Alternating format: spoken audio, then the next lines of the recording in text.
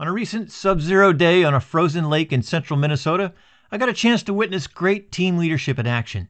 It was a crash course in what leading winning teams is all about. Here's what the experience was like, and 5 key lessons from the leaders themselves that we can all use in leading our own teams.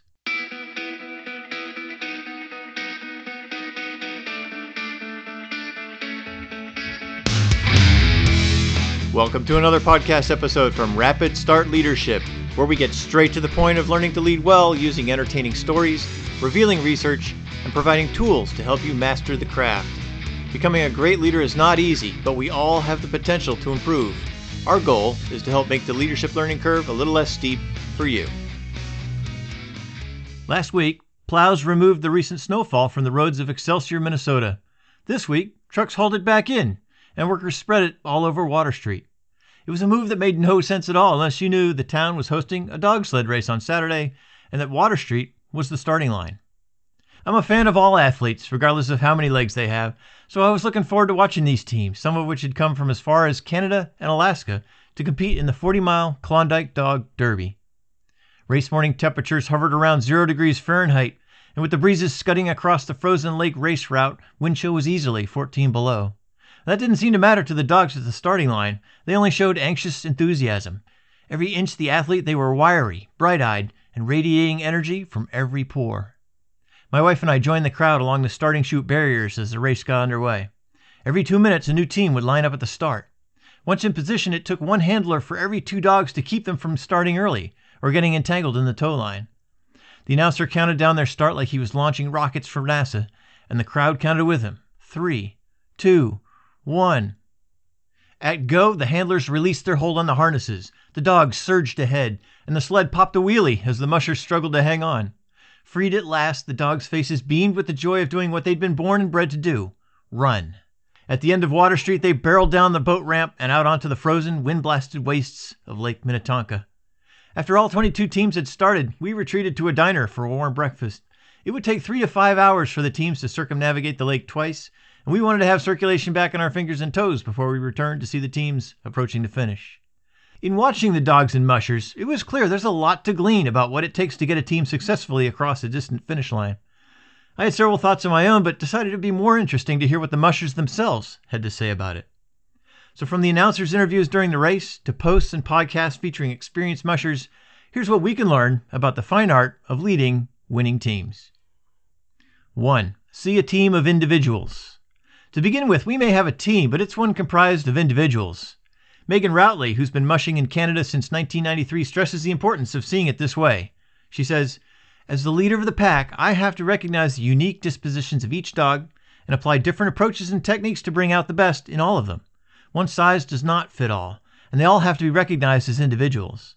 This can also be applied to humans. We all have quirks and respond to different approaches in learning." Libby Riddle sees it the same way. She was the first woman to win the 1,000-mile race called the Iditarod.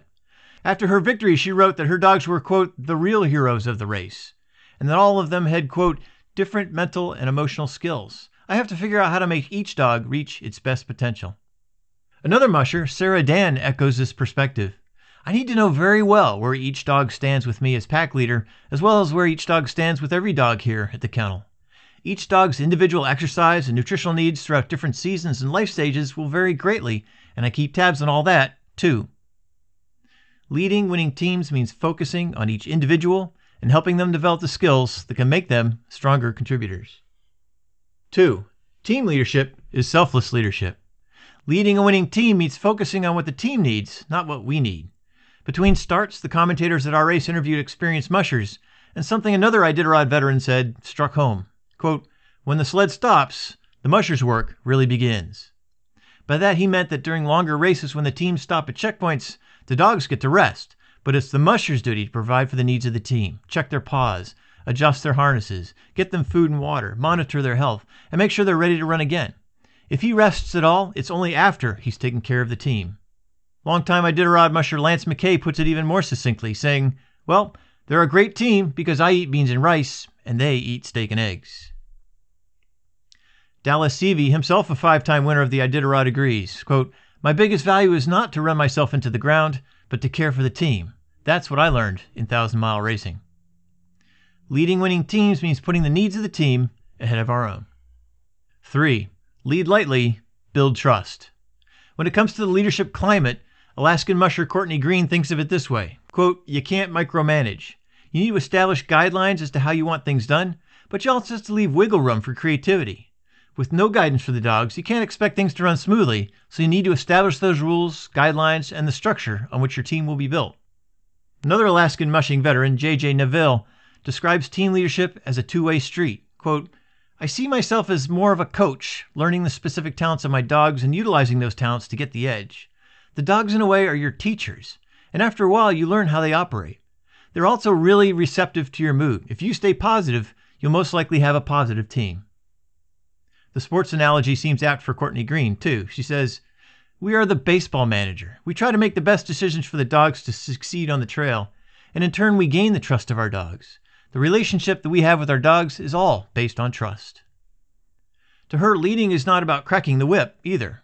She says, "Team management is also about creating a fun and positive atmosphere for the dogs. Lots of positive reinforcement, reassurance, telling them that they're good dogs and giving them belly rubs, ear scratches, and treats. You have to find what motivates each dog and use that to your advantage while training." Well, we should probably refrain from rubbing the bellies of our own teammates, but you get the idea.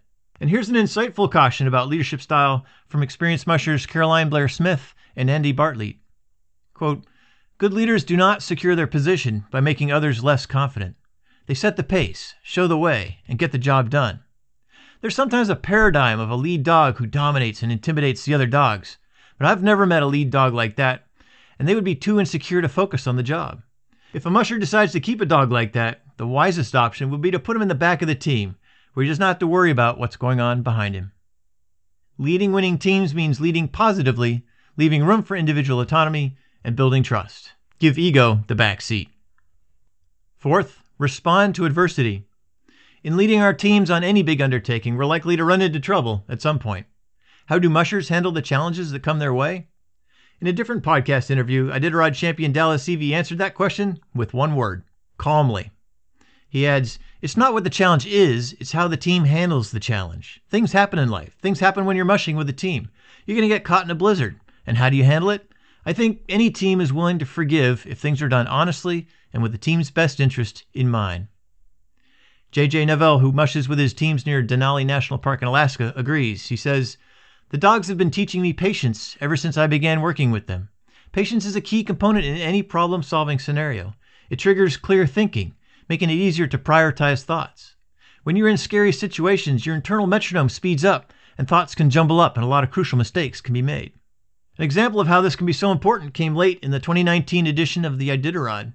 French musher Nicolas Petit had already dropped 4 dogs from his team due to fatigue. His remaining 10 dogs were wearing down, but he was leading the race by 5 hours. During a short break, 2 of his dogs began to fight, and Petit lost his cool and shouted angrily at them. It's not something he'd ever done before, and it shocked the dogs. It was the last straw for the tired team. They lost confidence in him and refused to move. Petit could only sit and watch as his commanding lead vanished and other teams passed him by. Ultimately, he withdrew from the race. Leading winning teams means taking challenges in stride, responding calmly and thoughtfully to adversity, and above all, keeping our cool. Leading winning teams, the takeaway. Of course, people are much more complicated than dogs, and the tasks our teams face are far more complex than racing across a frozen lake on a chilly day. Still, the things mushers do to keep their teams united and moving forward are not that dissimilar to what any good leader does to get the best performance out of her team. Leading winning teams means understanding and developing individual team members to their potential, putting the needs of the team ahead of self, leading positively, and staying calm when challenges arise. I'll leave you with one more thought from Dallas Seavey about team leadership that I think translates well to the human world. He said, "My job is to make sure these dogs succeed. The race portion will take care of itself. I've just got to take one smart step at a time and serve my team to the best of my ability. I don't need to worry about winning. I need to worry about the 1,000 little steps that will help the team do well." I love that. Leading winning teams means focusing on doing the things that support our teammates. If we do that well, the race will take care of itself. Lead on. Thank you for joining us for this Rapid Start Leadership podcast. If you like this episode, we hope you'll share it with a friend, subscribe, and rate it on your podcast platform of choice. For more information on this topic, helpful links, and additional tools to help you become a better leader, be sure to check the show notes and visit us at rapidstartleadership.com. Until next time, lead on.